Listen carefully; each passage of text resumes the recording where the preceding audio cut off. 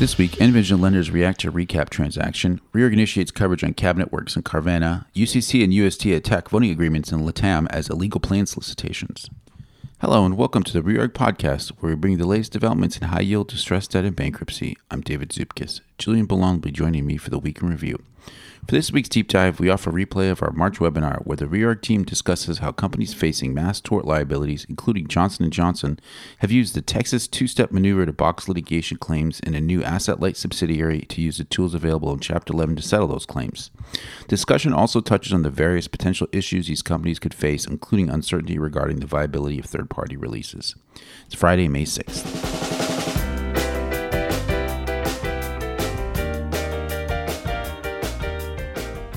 Envision Healthcare late last Friday announced that certain of its subsidiaries entered into new senior secured first and second lien financing facilities.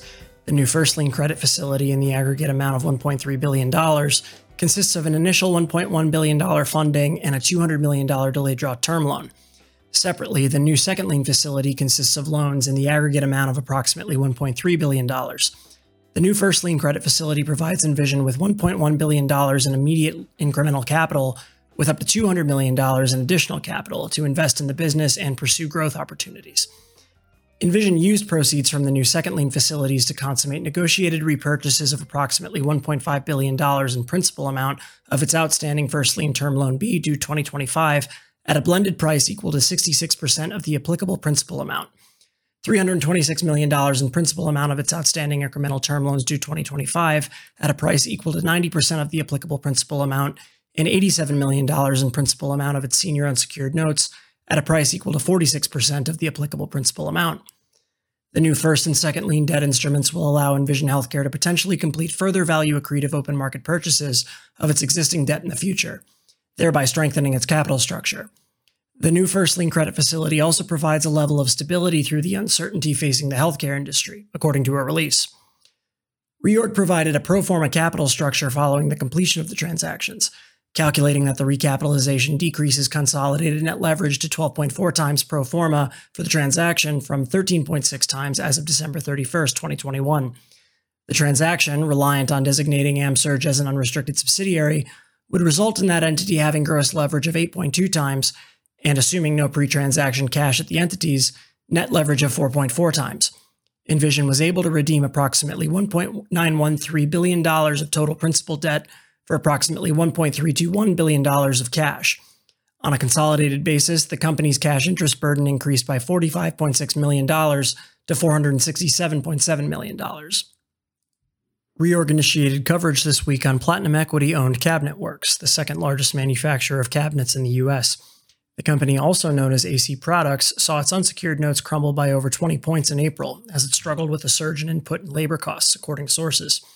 One of the company's main competitors, American Woodmark, had an almost 50% year-over-year decline in EBITDA in the 9 months ended January 31st, as it warned of rapidly increasing raw material and logistics costs, and also cited challenges related to the costs of labor. According to the company's management, price realization on average takes 3 to 6 months to fully offset inflationary cost pressures. To put the inflationary pressure in perspective, the company said that price increases, if fully passed through, would amount to $55 million in additional revenue per quarter. In other words, if the price increases were to match the cost increase, that would represent at least 10 to 15% of pricing pressure that American Woodmark had to combat. American Woodmark said it expected its announced price increases to outpace inflation by the end of April and into its new fiscal year that begins May 1st. Moody's on April 28th downgraded Cabinetworks' corporate rating to B3 from B2 and its unsecured rating to CAA2 from CAA1. Moody's said the downgrade reflects our expectations of continued material, freight, and labor cost inflation over the next 12 months that will negatively impact Cabinetworks' profitability, adding that since the buyout, the company has underperformed relative to our initial expectations, resulting in significantly weaker credit metrics. According to Moody's, Cabinetworks' adjusted debt to LTM EBITDA has increased to 9.6 times as of December 31st, 2021, from 8.1 times shortly after its acquisition by Platinum Equity in the second quarter of 2021. However, the company still maintained availability under its revolving credit facility, according to Moody's. Reorg also this week initiated coverage on Carvana, an online used car retailer based in Phoenix, Arizona. The company's cash burn has accelerated in recent years despite rapid revenue growth as the company expanded capacity to fulfill higher volumes. Carvana's inability to leverage fixed costs was highlighted in its first quarter results, which were adversely affected by internal logistical challenges and industry-wide headwinds related to lower affordability, reduced consumer sentiment, and rapidly rising interest rates. To illustrate this point, despite a 2.4 times increase in the number of retail vehicles sold from 2019 through 2021, Reorg estimates retail core adjusted EBITDA per retail vehicle sold remaining roughly constant from negative $2,600 in 2019 to negative $2,700 in 2021.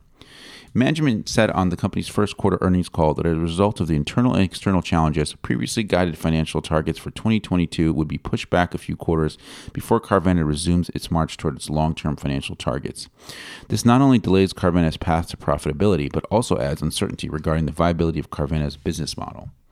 Carvana has relied on gains from the sale of loans originated to finance retail vehicle sales primarily through securitizations. While gains on loan sales have increased in recent years thanks to favorable market conditions, they are primarily driven by external factors such as interest rate movements and can fluctuate significantly from quarter to quarter, as illustrated by a 44% sequential drop in the first quarter. To address some of its cost issues, the company announced the acquisition of ADESA's U.S. physical auction business for $2.2 billion in cash to be funded by debt, which would increase production capacity, improve Carvana's logistics network, and deepen its vertical integration. On Wednesday, the U.S. trustee filed a supplemental objection to LATAM Airlines' plan, again accusing the debtors of an improper post-petition campaign to procure votes in violation of the bankruptcy code. The UST reprised its early arguments that the debtors engaged in a legal plan solicitation prior to approval of their disclosure statement, pointing to at least 41 claim allowance agreements with creditors covering 75 separate claims. The UST also contends that because the illegally solicited creditors are Class 5 general unsecured claimants, vote designation, the usual remedy, would only reward the debtor's misconduct. The most appropriate solution, according to the UST, is for the court to deny confirmation of LATAM's plan. The UST is not alone in asserting that the debtors inappropriately sought votes. The Official Committee of Unsecured Creditors' objection similarly argues that the plan cannot be confirmed because the debtors solicited votes before disapproval because the debtors granted claim amounts to creditors in exchange for plan support. According to the UCC, the debtors' after-the-fact efforts to remedy any issues related to pre-DS approval voting agreements in exchange for claim allowance is a non-starter because the debtors, quote, knew what they were doing was wrong. Separately, on Wednesday, the debtors filed a revised version of their disclosure statement supplement, stating they expect to receive commitments from holders of RCF claims representing at least $500 million of the $600 million of principal amount outstanding under the RCF credit agreement to elect Class 1A treatment under the plan and thereby provide RCF Tranche A exit loans. As a result, the debtors expect to have no more than $100 million of RCF Tranche B exit loans pursuant to the Class 1B treatment. Top red stories this week included spin-off two-step, could Bosch shed potential Valiant securities fraud liability in Chapter 11 following Bosch Plum spin-off? Medley Management sues Lowenstein for malpractice in connection with subsidiaries Chapter 11, says firm proposed unconfirmable plan, ignored conflicts while intoxicated by prospect of estate counsel fees.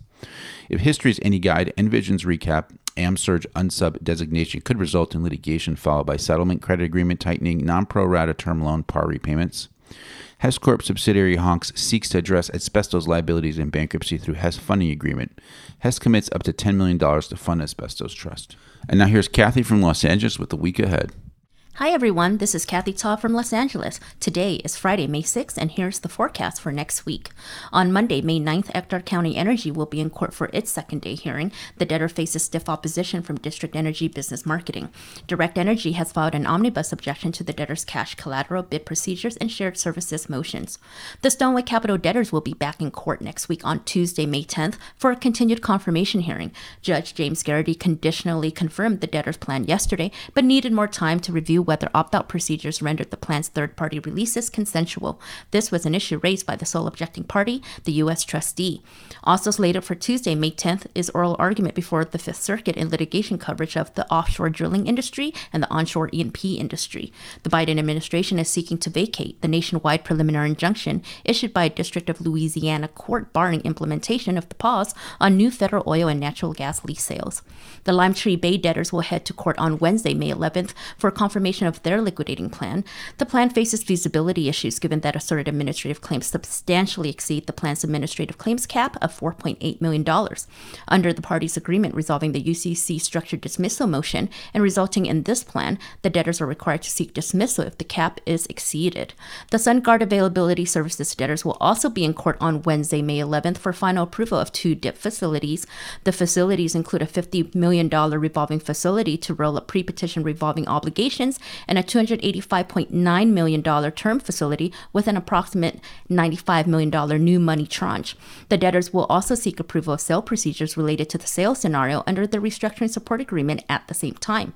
On Friday, May 13th, the Alta Maipo debtors will be in court to confirm their plan of reorganization, which will be revised to reflect settlements resolving a number of disputes with creditors announced earlier this week. Debtors' counsel indicated the agreements would pave the way for a consensual plan confirmation hearing. Earnings will be reported by several companies next week. We will see results on Monday, May 9th from Smile Direct Club, Party City, AMC Entertainment, and National Cinemedia, followed on Tuesday, May 10th from Peloton, Scientific Games, and Lifetime Fitness.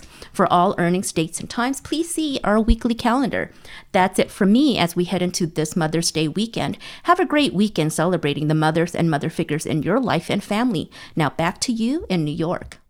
For this week's Deep Dive, we offer a replay of our March webinar where the Reorg team discusses how companies facing mass tort liabilities, including Johnson & Johnson, have used the Texas two-step maneuver to box litigation claims in a new asset-light subsidiary to use the tools available in Chapter 11 to settle those claims. Discussion also touched on the various potential issues these companies could face, including uncertainty regarding the viability of third-party releases. Good morning, everyone. Thank you for joining us on today's installment of the Reorg webinar series, the Texas two-step, LTL, J&J Chapter 11, and likely future filings. And today we'll discuss a topic that has gained national and legislative attention with the actions of Johnson & Johnson, the Texas two-step process. We'll explain how companies, particularly solvent companies, have used it to separate liabilities from the rest of the company assets and attempt to settle those claims in Chapter 11. I'm Mark Fisher, Director of Credit Research at Reorg, and joining me on today's webinar are my colleagues, legal analyst David Mayo and senior legal analyst Kevin Eckhart. Please note that if you'd like to access this webinar again, a replay will be available on the Reorg webinars and podcast page later today for Reorg subscribers. We will answer questions at the end, so please feel free to submit your questions at any time using the Q&A widget located on the bottom of your screen. With that, let's get started. Let's turn to the agenda, please. Kevin will kick us off by walking us through the two-step process, discussing advantages for companies and strategies. He'll also take us through the history before Johnson & Johnson and LTL, and my personal favorite, give us a list of companies that are currently facing MDL trials or are targets of litigation. David will discuss the current LTL cases and major events that have happened so far, and I'll finish the discussion by walking through another current Chapter 11 and pose the question whether they should have done a two-step and examine the structures of another couple of pharmaceutical companies facing litigation. So Kevin, if you could kick us off, please. Next slide, please. As a way to begin, I think it makes sense to talk about Chapter 11 and mass torts, because what we're really talking about here with the Texas two-step case is an outgrowth or a branch off from what is the standard Chapter 11 mass tort case and a variation. So it's good to go through exactly what mass tort Chapter 11 cases are all about. As most of you know, mass tort cases have become a big part of Chapter 11 practice. Increasingly, we're seeing at least 2 or 3 big mass tort cases every year. There are several reasons for this from the defendant's perspective. One of them, and this is foreshadowing some of the discussion in the LTL opinion, which David will get into in a second, is that the alternative options for resolving mass tort cases efficiently and quickly have proven to be not up to the task of doing so. The first option is obviously the traditional Rule 23 class action. The problem with using those in mass tort cases is that they're often difficult to certify because the individual claimants have different facts. In the asbestos context, there are different exposures. One person was exposed to asbestos while working in a shipbuilding yard. One was exposed while installing installation, and they have different illnesses, different extent of illnesses. All of these things ruin the typicality requirements for class actions. The other problem from the defendant's perspective is that class actions generally allow opt-outs. You can see this in the lawsuit that was filed against Bausch Health a few days ago by some of its investors. Bausch settled a class action for the Navient securities fraud case for about $1 billion, but the opt-outs are still chasing it, and now they want $4 billion. And obviously, that's not a good outcome from settling a class action case. There are a couple of other theories and mechanisms in the law that others have tried. There's the idea of a novel negotiation class action. This is something that a lot of law professors have pushed, and something that Judge Dan Polster approved in the opioid case. And how this works is there is an advance consent to a settlement agreement under certain parameters, whereby all of the claimants involved in the case will agree to settle their claims and be bound by a 75% vote of the claimant body. So it effectively creates a sort of plan classification in the class action. The settlement isn't known yet, but everybody agrees that if so long as the settlement's within a certain range and 75% of the claimants approve it, they'll be bound by it. The problem is the Sixth Circuit rejected this approach in the opioids MDL case, saying that it doesn't have any basis in Rule 23. So that settlement class concept got booted to the curb, and it's yet to be validated by other courts, although again, I have a big academic push on that. The remaining mechanism to try and solve these mass tort cases is the multi-district litigation system, whereby the Judicial Panel on Multi-District Litigation will send all of the federal actions related to a particular tort. They'll have titles like In Re National Opiate Litigation to a district judge for pretrial proceedings, so to coordinate discovery, to coordinate settlement talks. And then they will be, the courts will hold bellwether trials, a single trial that is supposed to guide settlement discussions. The idea is if you litigate one trial, the jury comes out a certain way, that could aid in the settlement process without having to do thousands of other trials. Of course, we've seen this doesn't generally work very well in the mass tort context anymore. In the opioid case, you've now had 4 or 5 different trials, a few bellwethers that have come up, and they've all gone in different directions. The jury in a federal bellwether in Ohio found that the pharmacies were liable for creating an opioid public nuisance. A jury in New York State Court agreed. A judge in California State Court disagreed and ruled for the defendants. So you've got decisions all over the place. You've got individual settlements of cases as they come up to trial, which prevent bellwethers from happening. It really hasn't shown to be a solution for mass torts. So right now, Chapter 11 is really the best method to resolve mass tort cases. There is the availability of the estimation proceeding under Section 502 of the Code, which allows the judge to hold a sort of mini trial without a jury to put a total dollar figure on the debtor's total exposure to a particular mass tort. A good example of this was PG&E, where the fire claimants were subject to an estimation proceeding, went through discovery, and then settled their claim. All in a much quicker period than would have been available in the jury system. And that's effective generally in setting a dollar amount for the purpose of a plan of reorganization. Again, no jury involved there. You can file a proposed plan that uses the estimation amount. The debtor offers to pay that amount into a trust for the benefit of the claimants. Non-debtor releases are granted to affiliates and management and co-defendants. So there's that advantage as well. The trust creates a central place for all of the claims to be adjudicated. And most importantly, for the defendants, they can be adjudicated after it emerges from bankruptcy. The bankruptcy process also creates official negotiating partners for the plan, official committees like the Tort Claimants Committee in the PG&E case. Another important thing for defendants is that a majority vote of claimants in a class on a plan will bind the holdouts. So if the debtors offer $1 billion to a class of tort claims and they get, in exchange for releases, and they get the accepting vote from a percentage of those tort claims under the code, different for asbestos and other things. But the basic idea is the other 33% who voted to reject, or 10% or 20%, are also bound by the settlement.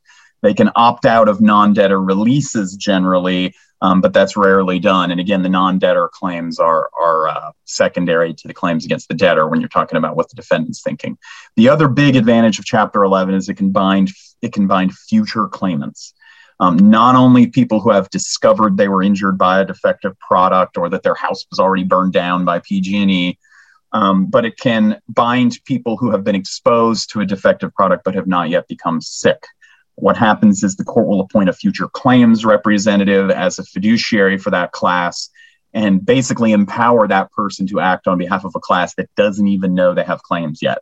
And the bankruptcy plan can bind that class. So if someone gets sick 3 years after the company emerges from bankruptcy, their claim will be treated under the trust, the same as someone who got sick before bankruptcy. Next slide. So just stepping back, this is a list that we have assembled of large dollar MDL targets. And again, MDLs are a good place to start looking for big mass tort cases that might result in mass tort bankruptcies or their cousin, the Texas two-step that we're discussing today. These are generally large, diffuse, complex, and difficult, expensive to prosecute and defend cases where the Texas two-step in Chapter 11 might be valuable to the company and trying to resolve those liabilities quickly and not have them drag out. The biggest one right now is, and I'll just point out a couple of these, the biggest one right now is the Combat Arms earplug products litigation against 3M. 3M, they acquired a company that made earplugs for soldiers that turned out to cause injuries. That one is in the tens of billions of dollars claimed. If this were just a seminar on Chapter 11 mass tort cases, we wouldn't be talking about them. But because of the two-step and what happened in LTL and what Johnson & Johnson has done, you have to consider any mass tort defendant in any of these big cases as a possible two-step filer. Because if Johnson & Johnson, with its credit rating and its years of history and its profitability, will do it, then just about anyone will. So 3M is up there. You have Walmart, CVS, Rite Aid, and Walgreens in the opioid litigation. Again, a jury has found them liable for creating a public nuisance in some northern Ohio counties. Those aren't companies we'd normally be talking about, except maybe Rite Aid, but they have to be thinking about the Texas two-step strategy post-LTL. Of course, you also see some of the usual suspects up here. You got Endo and Teva are in that group. And you have some other troubled companies here. And those are companies that were probably already thinking about mass tort Chapter 11 cases, but now are starting to look, and Mark will talk more about this, about the two-step form of the mass tort Chapter 11 as a possible alternative. So let's move on to the next slide. So the question is, why do you do a two-step instead of a standard mass tort Chapter 11 case like Purdue or Mallinckrodt or what we typically see? This all comes down to the disadvantages of putting a particular corporate entity into Chapter 11. There are substantial costs to that, potentially hundreds of millions in attorneys' fees and expenses for the debtors, for creditors' committees, equity committees, tort claimants committees, and all those parties and investment bankers, of course. And there's also a huge time commitment. Management will be distracted by this. They will have to be deposed. They will have to produce documents. It is very expensive, although maybe not as expensive as continuing to defend these cases. And that's one of the decision inflection points here for any company that's considering this. There is also the transparency required in Chapter 11, disclosure requirements, schedules, aggressive oversight by the United States Trustee's Office and official creditors committees who are entitled to basically open up the books. There's a lot going on there and a lot of more expense and time and distraction in that disclosure process as well. Most importantly, there's a lot of court approval required in Chapter 11 cases. Executive compensation is subject to approval in Chapter 11 cases. You see this, and there were numerous objections to the Mallinckrodt executives' proposed compensation in that case. You have to get court approval for non-ordinary course transactions. And my favorite example of this is the Intelsat case. When Intelsat acquired GoGo in flight, they filed a motion in the bankruptcy court to do an M&A transaction, which was the first time we'd seen it. But when you have companies that are close to solvency, that could be a big deal. If they are thinking of doing an acquisition or a spinoff, they're going to have to go to the court to try and get permission for that. If the entity that's being spun off or is spinning off is not put through the two-step and cleansed in the way we'll talk about in a second. Of course, there has to be approval for financing and use of cash collateral. In the insolvent circumstance, this is usually a boon for creditors. This is something they want when you're talking about Johnson & Johnson or Walgreens or CVS or 3M. This is problematic because they will be able to get financing without all of those Section 363 DIP protections and all of the other things that go along with your typical Chapter 11 case financing approval. The debtors will have to get permission to pay off debt, permission for adequate protection, though often granted, to make interest payments and to pay fees. They'll have to get court permission to do dividends or stock buybacks. They'll have to get court permission to redeem debt during the bankruptcy case. Those are all non-ordinary course transactions that solvent companies, the 3Ms, the Johnson & Johnsons, tend to do outside of bankruptcy that they don't want to do inside of bankruptcy.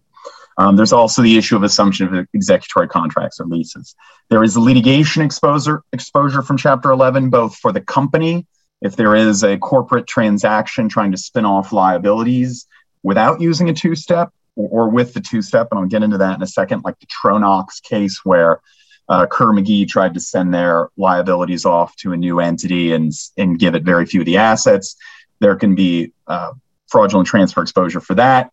In addition, the company may be put in the position of going after vendors, employees, just about anyone who's received a payment from them, or having an official committee do that. And that's obviously disruptive to business. There is also the issue of the valuation fight over whether the tort claimants or funded debt creditors get the enterprise value of the company under a plan. This has been a big deal in Mallinckrodt.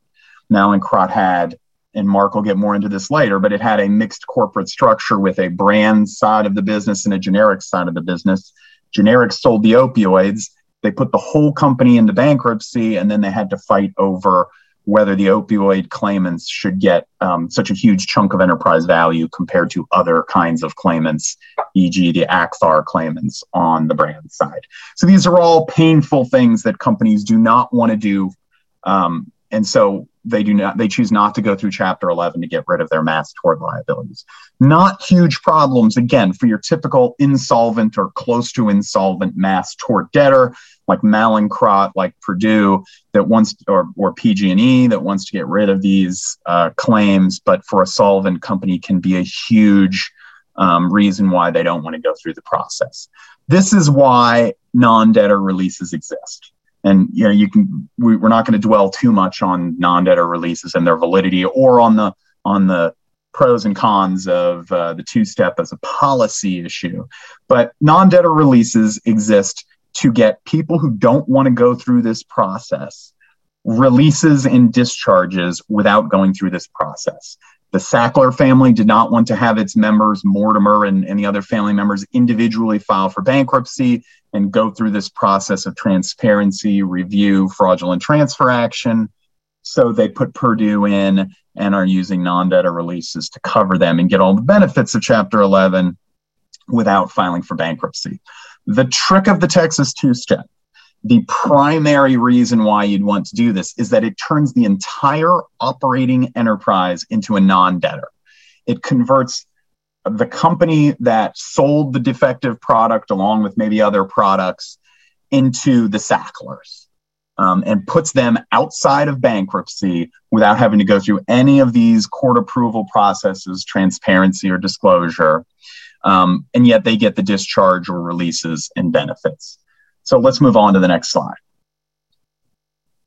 So here's how the two-step works.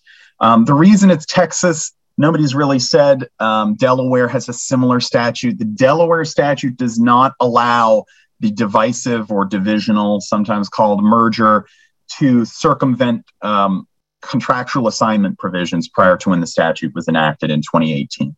So if you have a contract with a non-assignment provision, you can't allocate that contract to what we'll call GoodCo, the continuing operating entity that emerges from the merger. And that's a big deal. Texas is silent on that. And so most of these debtors have gone through Texas and have just assigned all of their contracts on the belief that it will be an effective assignment.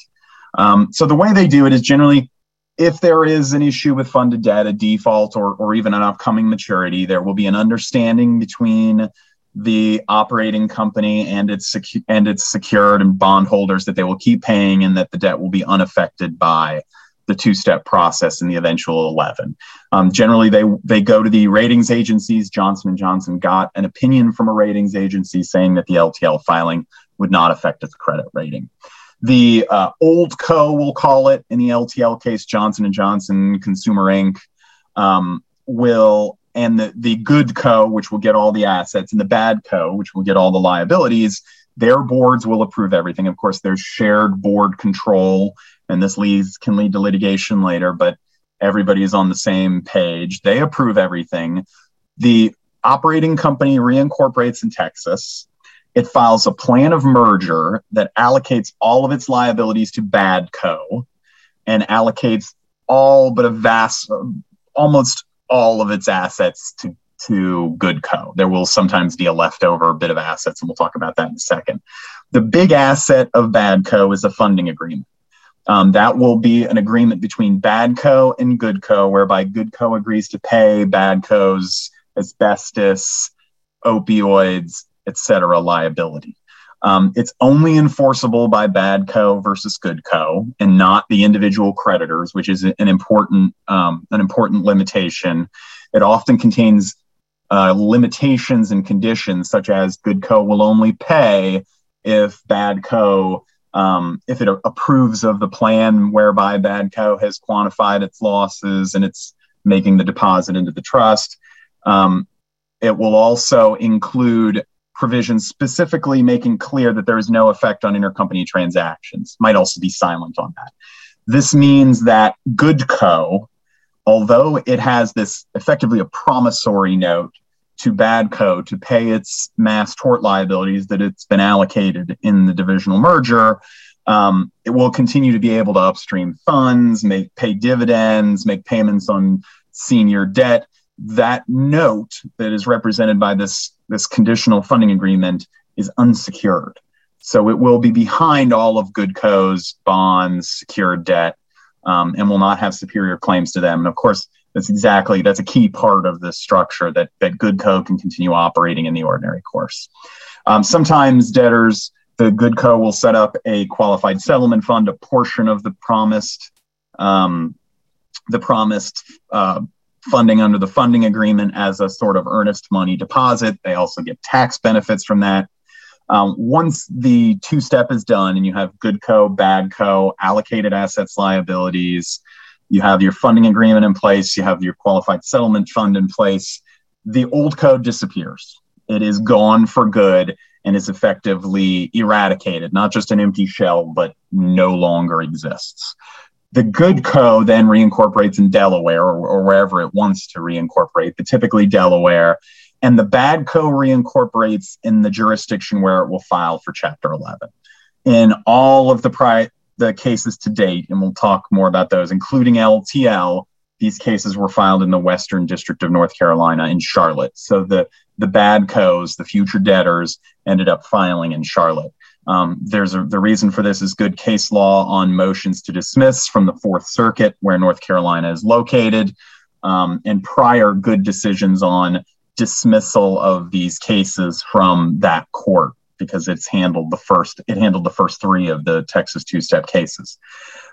There is some non-debtor release decisions coming out of the Fourth Circuit. Ascena came out of Virginia, so maybe the non-debtor release could be a problem in the future. There's also filing in North Carolina also because of LTL creates transfer risk. It's not clear whether they'll take another case. So presumably potential two-step debtors are thinking about other jurisdictions. Delaware seems like the most logical. There's good case law on non-debtor releases from the Mallinckrodt case most recently. And then there's good case law from New Jersey from LTL on dismissal. Southern District of Texas, Southern District of New York, right now probably out of the running because of bad case law on non-debtor releases. I mentioned the Purdue decision in New York. The Fifth Circuit is generally tougher on non-debtor releases, and that affects Southern District of Texas. So my money is on Delaware. I obviously can't predict, but that seems like the most logical jurisdiction for a lot of these. Next slide. So here is just a slide with the post two-step, pre-two-step org charts of the DBMP debtor.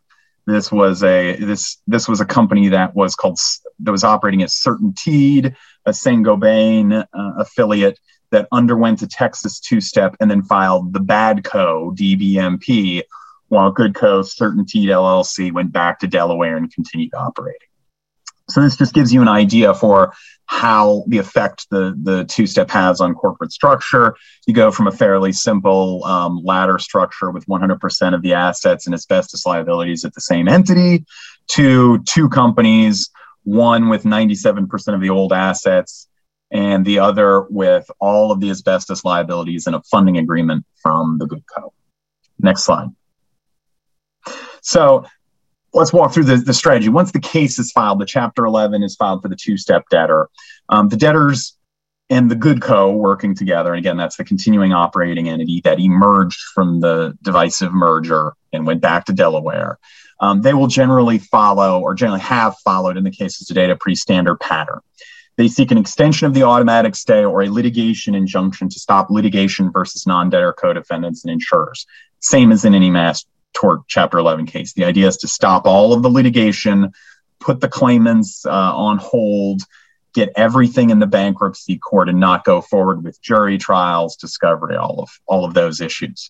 They will seek approval of the funding agreement as an executory contract. This has been fraught with difficulty in the DBMP case. That the approval of the funding agreement was not granted, but they still may continue asking for that. They say, they want the court to bless the idea that this is an agreement between the debtors and GoodCo to fund the bankruptcy case. They will seek appointment of a friendly future claims representative.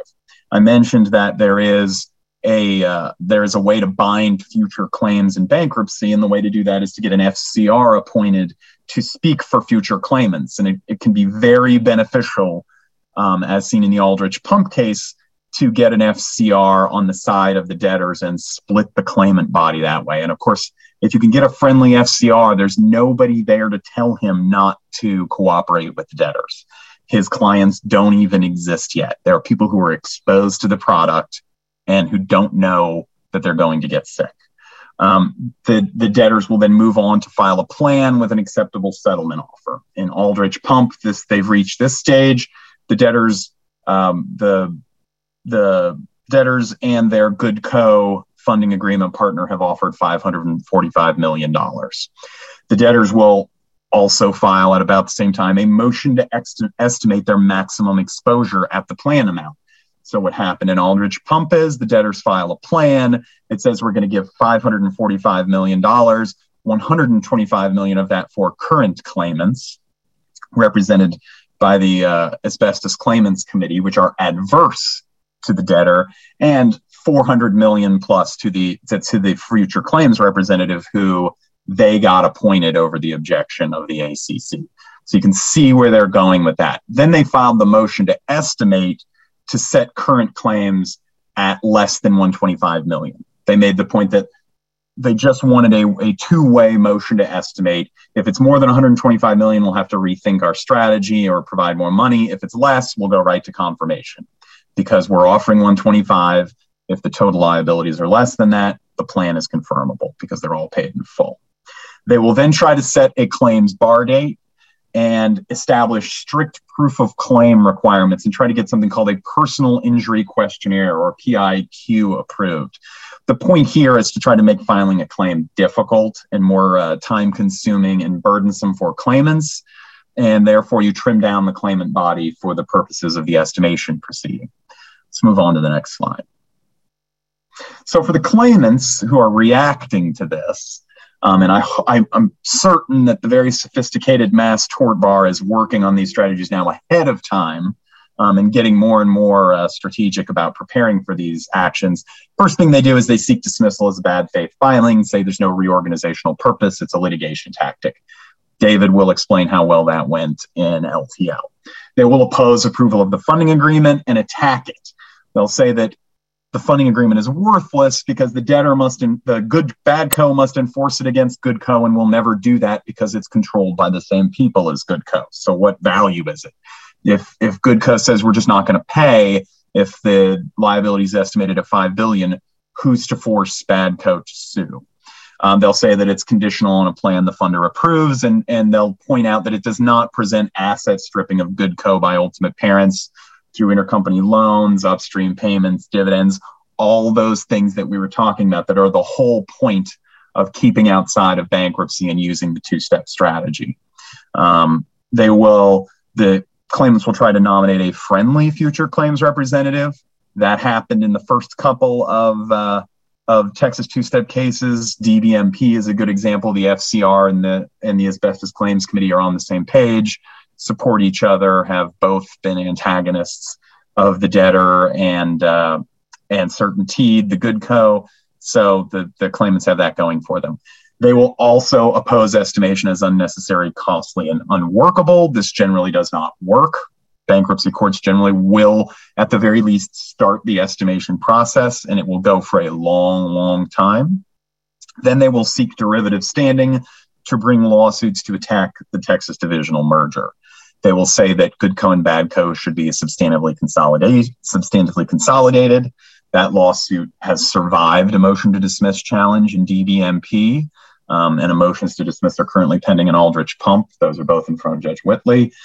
They will bring they will want to bring a fraudulent transfer action to avoid the merger as a fraudulent transfer of all of the assets that were available to creditors of bad co to good co.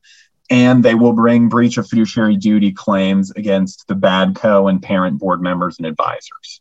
In DBMP, they have sued all of Saint-Gobain's directors and officers for aiding and abetting breach of fiduciary duty, and they have sued good co and bad co's directors and officers for direct breach of fiduciary duty. Next slide. So my last contribution here is just sort of walk through using those steps, those strategy steps, how the pre-LTL two-step cases have gone. And there's been 4. The first was Bess Wall, which was a Georgia Pacific spinoff. That was in November 2017. Dismissal was denied in that case. The stay was extended, and it has now been in the estimation discovery process for years and years and years, which of course really benefits the company because this whole time they have not been spending money to defend and settle thousands of asbestos claims or going through trials with the risk of a judgment of liability from a jury. So that one, sort of an early stage case, the two-step issues there didn't really get litigated as thoroughly as they have in later cases. In January 2020, I mentioned DBMT, CertainTeed, Saint-Gobain. They filed, dismissal was denied, the stay was extended to stop litigation. So since January 2020, there's been no asbestos jury trials or discovery outside of the bankruptcy court. In that case, in August of 2021, Judge Whitley issued a somewhat scathing opinion saying that he thought the funding agreement was essentially not a binding agreement to fund a bankruptcy case, citing all these conditions and limitations that I've been talking about. He also said that he does not think the two-step statute prevents fraudulent transfer liability. And just as an aside, for many people, the two-step was seen as the first effect of the two-step was seen as preventing fraudulent transfer liability, Tronox style. But it's pretty clear that the statute does not obviate creditor rights or fraudulent transfer claims. That's in the legislative history. It's in the actual statute. The District of DC has found that Texas two-step does not abrogate creditor rights. So that's not the whole fraudulent transfer defense thing is probably a sideshow. The real benefits are, again, not turning the whole operating company into a non-debtor. There is a claimant-friendly FCR in that case, again, who's joined the lawsuits and all of the challenges to what the debtor is doing. And what Judge Whitley did in that case was he basically said, look, if you're not going to negotiate, I'm going to let the debtors proceed on estimation to put a cap on their liability. I'm going to let the committee and the future claims representative pursue litigation to avoid the Texas divisional merger, and you could just litigate on those two tracks. If I'm going to let one of you have their litigation way, I have to let the other one. In the aftermath of the LTL decision, the debtors in those cases, and again, the debtors in these cases are all represented by the same firm, and the committees are generally all represented by the same firm. They have filed a motion for reconsideration of allowing the committees and the claimants to go forward with their litigation attacking the merger. There are hearings coming up on both of those in Aldrich Pump tomorrow. So it'll be interesting, but it would take a pretty big reversal from Judge Whitley. Most likely that case and Aldrich Pump Murray Boiler, which is two debtors that were subsidiaries of Trane Technologies, will proceed on that estimation and litigation track for some time, years and years and years. And again, all of those years will be years that the debtor is not paying out on these claims or paying to defend them. In Aldrich Pump, basically has gone the same as DVMP. I mentioned Judge Whitley entered a nasty decision in August in DVMP. A couple weeks later, he issued one in Aldrich Pump. The difference is, as I mentioned, there is a plan in that case that greatly favors the future claims representative, and the future claims representative, perhaps unsurprisingly, is friendly to the debtors and to the plan. There are also complaints filed in that case for substantive consolidation, fraudulent transfer, and there will most certainly be complaints against officers and directors. So that's where we stood going into the LTL case, and that's where those cases stand right now. At this point, I'll hand it over to David, and he can walk you through this very important case. Yeah, thanks, Kevin. So before we dive into the LTL case, I think it's important to take a quick look here at the extent of the talc litigation faced by the company before the divisional merger, which ultimately happened in October 2021. So these are personal injury lawsuits for ovarian cancer and mesothelioma alleged to have been caused by exposure to Johnson & Johnson talc-based products, principally Johnson's baby powder. And these are just some of the headline numbers put out by the company to support the need for a filing and to illustrate the extent of the liabilities faced here and the cost of the litigation. So won't run through all of these numbers, but you'll see over 38,000 suits out there, billions of dollars in asserted indemnification from suppliers and retailers, and then their numbers on just the cost to litigate these things leading up to the bankruptcy, actual costs, expected estimated costs going forward, and then what the jury verdicts is what they put out as like the really scary impact of doing this in the tort system. They kept calling it, I think Kevin used this phrase too, the LTL keeps calling it lottery-like results in the tort system, where you get most plaintiffs getting nothing, but then you get a few getting these just huge blockbuster verdicts. And you'll see the ranges here for single plaintiff jury awards, going as high as $347 million in punitive damages.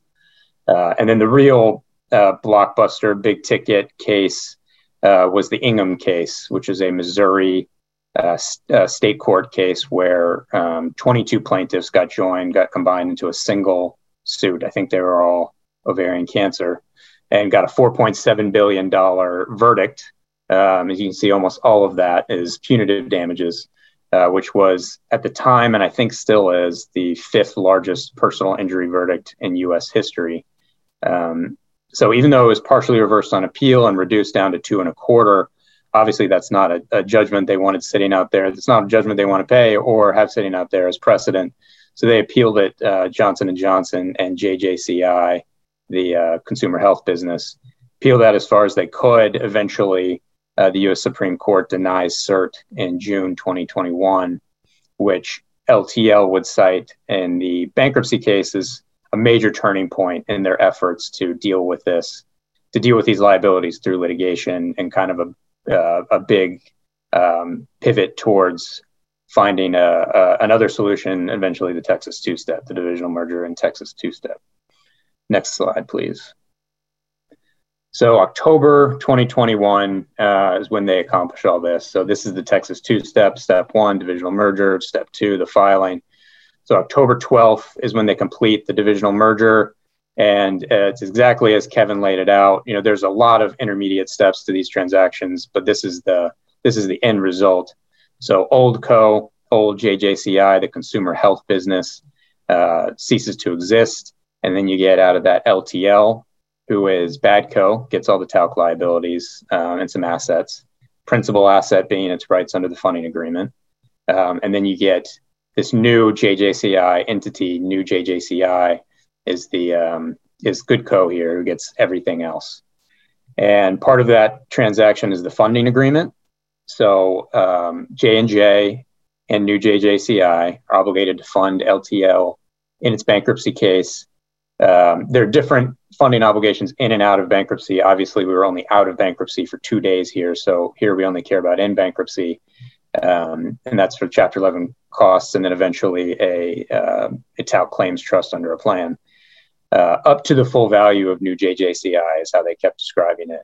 And you see $61 billion there. It came up in the dismissal trial that J&J had run a valuation analysis prior to the divisional merger, which pegged JJCI, the fair market value of JJCI's assets at about $61 billion. So that's the number everyone used as sort of the effective amount of funding availability here. So then 2 days later, October 14th, filing in the Western District of North Carolina, where all those Texas two-step cases Kevin talked about are pending, with the stated objective to globally resolve talc claims. And here they came out and said it without subjecting the entire enterprise to a bankruptcy proceeding. And of course, they tout the funding agreement as the reason that no one needs to be concerned here. They've got the money. LTL has the same, if not greater, ability to fund these claims as JJCI had prior to the divisional merger as a result of the funding agreement. So we can move to the next slide, please, where, so here's the North Carolina, this is all the activity in the North Carolina court. So there's a flurry of activity. The case ended up being there for about a month, and LTL immediately takes step one out of Kevin's Texas two-step playbook and seeks an order extending the automatic stay and or enjoining talc litigation against J&J, other affiliates, and then retailers and insurers. And the argument there was that these are the same claims for the claims against these protected parties is what they call them, are the same claims for which LTL assumed all liability in the divisional merger. So if you're going to let those claims go forward, there's no point in this bankruptcy. It's going to frustrate the entire purpose, was the argument there. Talc plaintiff lawyers literally flooded the courtroom for those first several hearings. I was there. It was a packed courtroom in North Carolina. And posed the injunction, arguing the opposite, that there's really direct claims against J&J here. Sure, there are claims against LTL that if you want to take this divisional merger seriously, they were claims against JJCI, those are claims against LTL. But in any event, J&J has direct liability, and a bunch of these plaintiffs are asserting that in their litigations. So you can't extend the stay to them. It's not right. The other big thing that came up at the end of the first day hearing is the judge raised the question of venue on his own, questioned whether this is really the right place, whether there are enough connections to North Carolina. Was pretty candid in saying that he's, it's not a reason to transfer, but he is concerned about his court's docket and dealing with these other two-step cases. There's only two judges there. So he invited the parties to kind of consider this issue, let them know their thoughts. So almost immediately, the bankruptcy administrator in New Jersey, who's the equivalent of the U.S. trustee, in North Carolina, has a bankruptcy administrator instead of a U.S. trustee, files a motion to transfer the case. Several talc claimants follow suit. And of course, LTL wants to stay in North Carolina, arguing for that court's Texas two-step expertise. So after about a month and 2 to 3 weeks of litigation and several evidentiary hearings, the court issues a bench ruling. This is Judge Craig Whitley on November 10th. The first thing he does is transfer the case to New Jersey. But then at the same time, he issues this 60-day preliminary injunction. So on the transfer issue, he issued an opinion memorializing his bench ruling a couple days later. And he said that LTL manufactured venue in North Carolina by incorporating there after the divisional merger. I think they set up a bank account, but otherwise all the connections were in New Jersey. He said that's where J&J and JJCI are headquartered. That's where J&J's talc MDL is pending in New Jersey federal court. So all the connections are there. So he transferred the case to New Jersey. And then imposed this 60-day injunction. So like as a practical matter, he made this comment, the last thing I want to do is transfer this case on fire, meaning without an injunction in place, to just sending it to a new judge, in the middle of chaos. And the Tao claimants would later argue in New Jersey that was really the only reason he extended the stay and imposed this injunction, was an aid of transfer. But of course, as LTL argued, it's not all he did. He ruled on the merits as well, and he bought LTL's argument that the claims against these protected parties are effectively the same claims against the debtor. So he stayed those claims. And next slide. So right out of the gate, once we get to New Jersey, 3 different sets of Tao claimants, including the Tao Claimants Committee appointed in North Carolina, moved to dismiss the case as a bad faith filing. They argue there's no valid reorganizational purpose, pointing to the fact that LTL has no operations. Its only business, quote, business is to defend Tao claims. So there's nothing to rehabilitate here. Also, no debt, no real employees. So there's nothing to rehabilitate here. It's not a valid reorganizational purpose. It's really about a litigation tactic. It's about getting a litigation advantage and preventing these Tao claimants with state and federal court litigations from having their day in court. And it's all for the benefit of J&J. So this repeated throughout the case, this refrain is that J&J has a better credit rating than the United States of America. So it's unfair to allow J&J, who can, according to the Tao claimants, can obviously afford to just deal with this litigation, pay for the litigation, satisfy these Tao claims. They can't get the benefit of filing the sub for Chapter 11. Related argument is that LTL has no financial distress. That's a requirement in the Third Circuit. You need to have actually be a financially distressed debtor. And then the major theme of all of this was that if you let a company like J&J do this, it's going to open the floodgates to all those other companies like the ones that Kevin put in that MDL list to come in and do the same. LTL responds, pointing to those numbers from my first slide. This is an enterprise-threatening deluge of litigation, and Chapter 11 is the only option we have. And it's a proper purpose. It's a mass tort case. Because of the funding agreement, they say there's no harm to Tao claimants. But they also say it's better for Tao claimants to do this in a fair, efficient way rather than the lottery-like results of the tort system. Move on to the next slide. So February 25th, Judge Michael Kaplan, the New Jersey judge, issues 2 decisions, one on dismissal, one on injunction. We're just going to focus on the dismissal one because that's the really interesting one in terms of the Texas two-step. And I think the key takeaway here is, so he finds a valid purpose, addressing mass tort claims is a valid purpose in bankruptcy. He goes even further in saying that it's better. Bankruptcy is a better venue for this than litigating in MDLs or in federal state court. It's faster, more efficient, more fair, was his conclusion.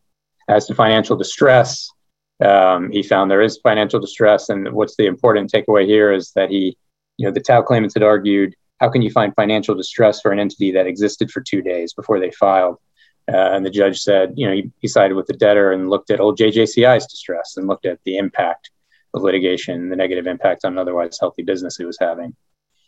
And he declined to consider the funding agreement. He said, just having the contractual right to compel funding doesn't really change the distress LTL is facing.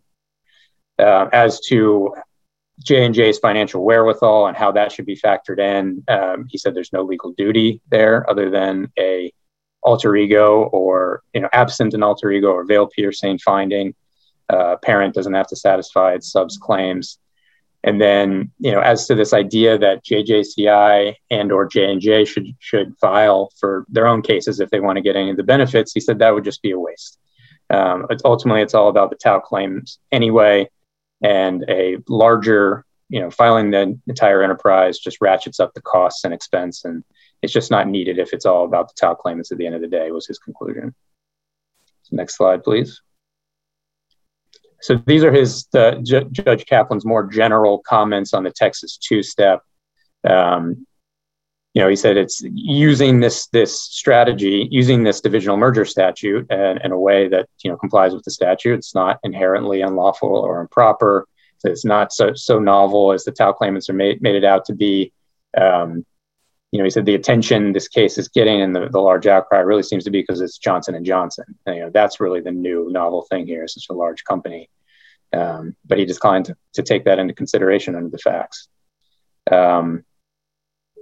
We'll move a little quicker through some of these. He found a neutral, the statute's meant to have a neutral impact, so there's no negative impact on Tao claimants. And this quote in the middle here is his response to this argument about opening the floodgates. Given all of his conclusions, he said maybe they should be opened. And one of the big reasons that he relied on is he noted some practical limitations on companies' ability to use this. It's complex, it's expensive, requires a lot of legal and financial resources. You need to have a funding source like Johnson & Johnson to be able to do this. He's willing to pay for all of the claims. And he looked backward looking. He looked at asbestos filings since the first Johns Manville in 1982 and says there have been less than 100. And so that's hardly a flood, he said. So all of the Tao claims here appealed this decision. They're asking for the bankruptcy court to send it straight to the Third Circuit. Those motions are getting argued today. So that's really the next step to look out here. See what's going to happen on appeal and who's going to consider that in the first instance. And I will pass it off to Mark to talk about Mallinckrodt. Thanks, David. So in the interest of time and to get to everyone's questions, I'll move through these very quickly. Purpose is just to bring up a company that faced litigation, filed for Chapter 11, but did not use the two-step process. So we could just ask ourselves, should they have used the two-step process? Mallinckrodt faced litigation on two fronts, opioids and Acthar. The opioid settlement was actually done before the company filed for Chapter 11. On the very simplified chart here, bottom right, all of the opioid business was concentrated in a couple of entities separate from the rest of the organization. And they were able to reach a settlement before entering Chapter 11. In fact, actually, the original plan that they had was to file just those entities separately. But facing Acthar litigation, they chose to file the whole organization. Next slide, please. So this just sort of summarized the business. They had success fighting the Acthar claims. As you can see, claims across the board for the general unsecured claims. There are other ones in here as well. If you compare what the recovery was on these claims versus the claim size itself, the company was the debtor seemed fairly successful. They won a lot of rulings. There were a lot of different plaintiffs, and they did very well against it. But the business itself suffered. Kevin mentioned, a lot of things that happened aside from just the cost of bankruptcy, but just management's awareness. But this shows you what happened to the business itself. Of course, some of it could be coincidental, but the overall business decline, revenue decline, EBITDA declined, and the question is, was this due to, at least in part, to the bankruptcy itself? The next few slides just look at a couple other companies, Endo International, Teva Pharmaceuticals, both both facing opioid litigation. Here, just a point here, if these few slides, which are, Danielle, if you just want to show the next few slides, they're all showed. The purpose here is if it's confusing to look at and you can't follow it along, then I did my job, because that's the idea here, that the opioid business are really spread out throughout the entire organization. Endo splits up manufacturing, sales, their patents, all in different entities. Teva, they acquired opioids through a few different acquisitions, Cephalon, Actavis, Ivox, and that stayed largely to this day. So along with the other drugs that were part of those companies, the opioids are really mixed in. So really intertwined throughout the entire business. And the question there is, would they benefit from pursuing a two-step process and consolidating those opioid claims? So with that, let's now, that does conclude the prepared portion. So let us turn to questions. And we will see what questions come in. Please, as the slide says, please submit your questions using the Q&A widget at the bottom of your screen. Let's give it a couple of seconds, see what comes in.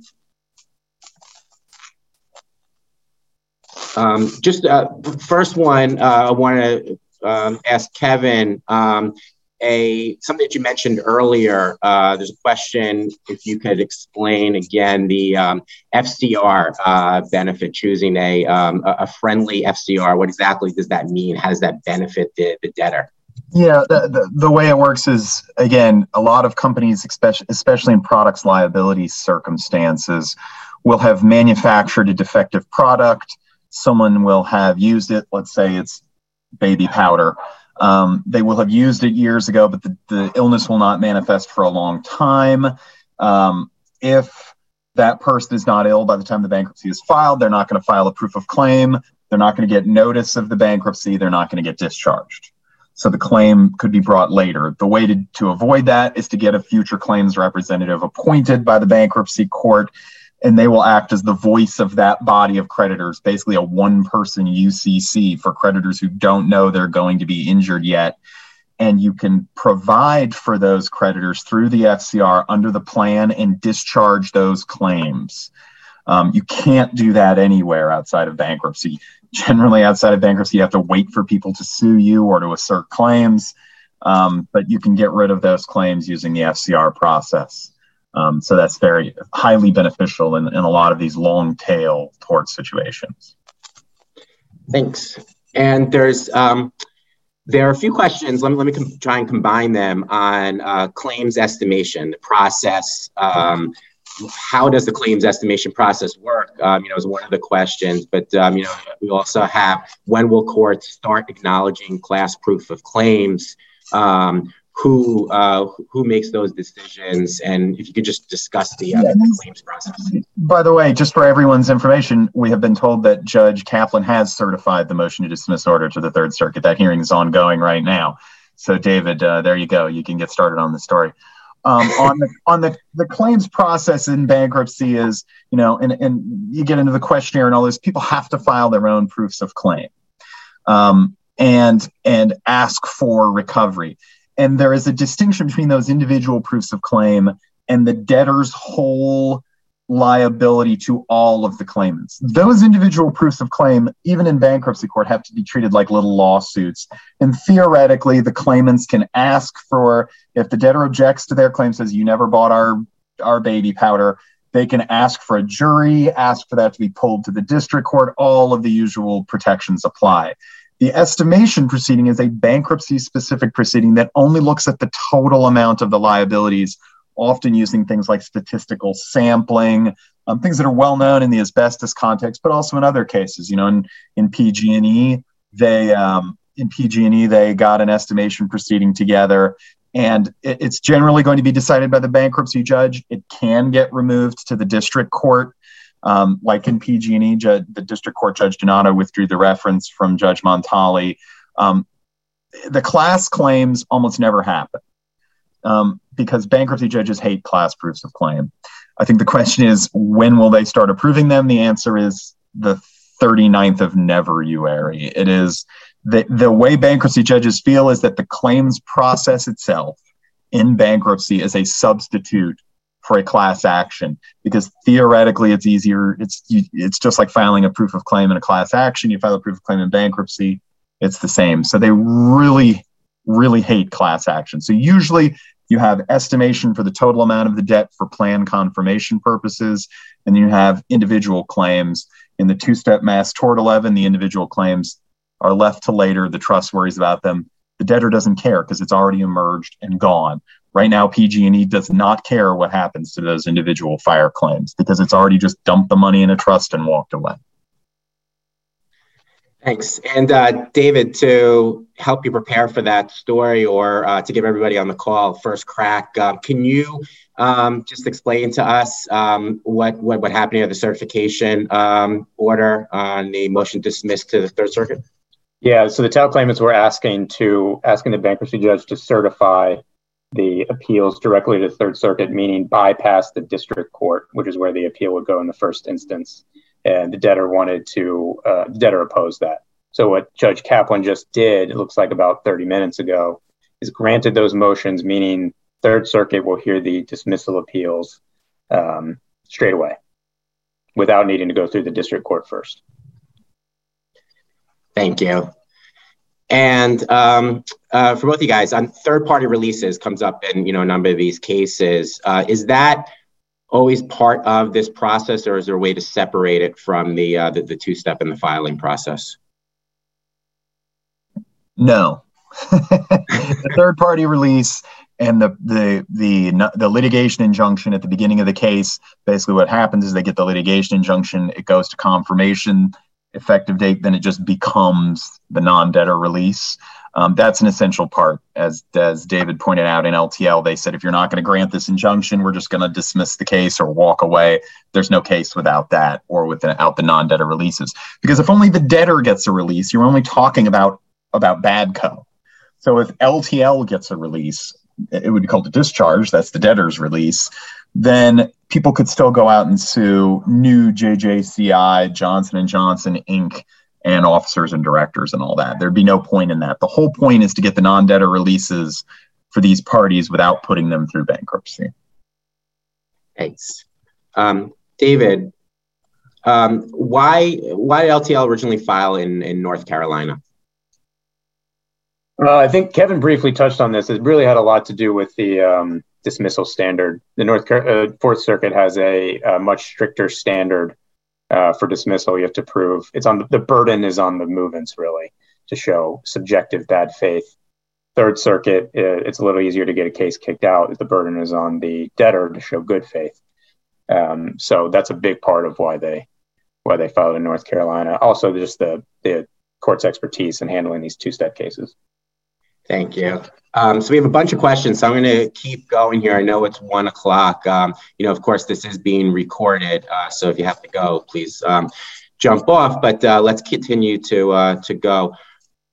Kevin, you mentioned briefly fraudulent transfers. The Johnson & Johnson, in doing their merger, they funded LTL with a considerable amount of cash and assets. How should then we think about stress companies that don't have the cash or assets? You mentioned Endo, for instance, Rite Aid, right? Other stress companies that might be a little bit limited in liquidity, how do they approach this? And does the fraudulent transfer issue potentially come up if they don't fund from those new entities? Yeah, they can do that. All they have to do is, I think that the base requirement, and again, there's not a lot of case law on this, but from what we've seen, the important thing is the funding agreement. And that's a note. So if Rite Aid wants to take Rite Aid pharmacies, I think it's Rite Aid of Maryland, I can't remember the exact entity that oversees pharmacy business, put it through a Texas divisional merger, reincorporate Oldco in Texas, split it into two companies, Oldco disappears, they could send all those liabilities over to Rite Aid Opioid Claims LLC and issue the funding agreement with New Rite Aid Pharmacies LLC. That doesn't cost them anything. It's an unsecured claim. Now, where you're talking about the funding that goes in is payment of bankruptcy expenses. Well, that's not a huge amount of money. And then you have this qualified settlement fund, which is, again, a sort of earnest money deposit and a tax benefit for Goodco, where it says, I have agreed to fund $5 billion worth of liabilities at Rite Aid Opioid LLC. They don't actually have to pay the $5 billion now. They could try to put down $500 million as an earnest money, or they could try to go naked and see if the court will accept just the funding agreement. The LTL decision, you could interpret it as saying that the funding agreement is what's important and not the down payment.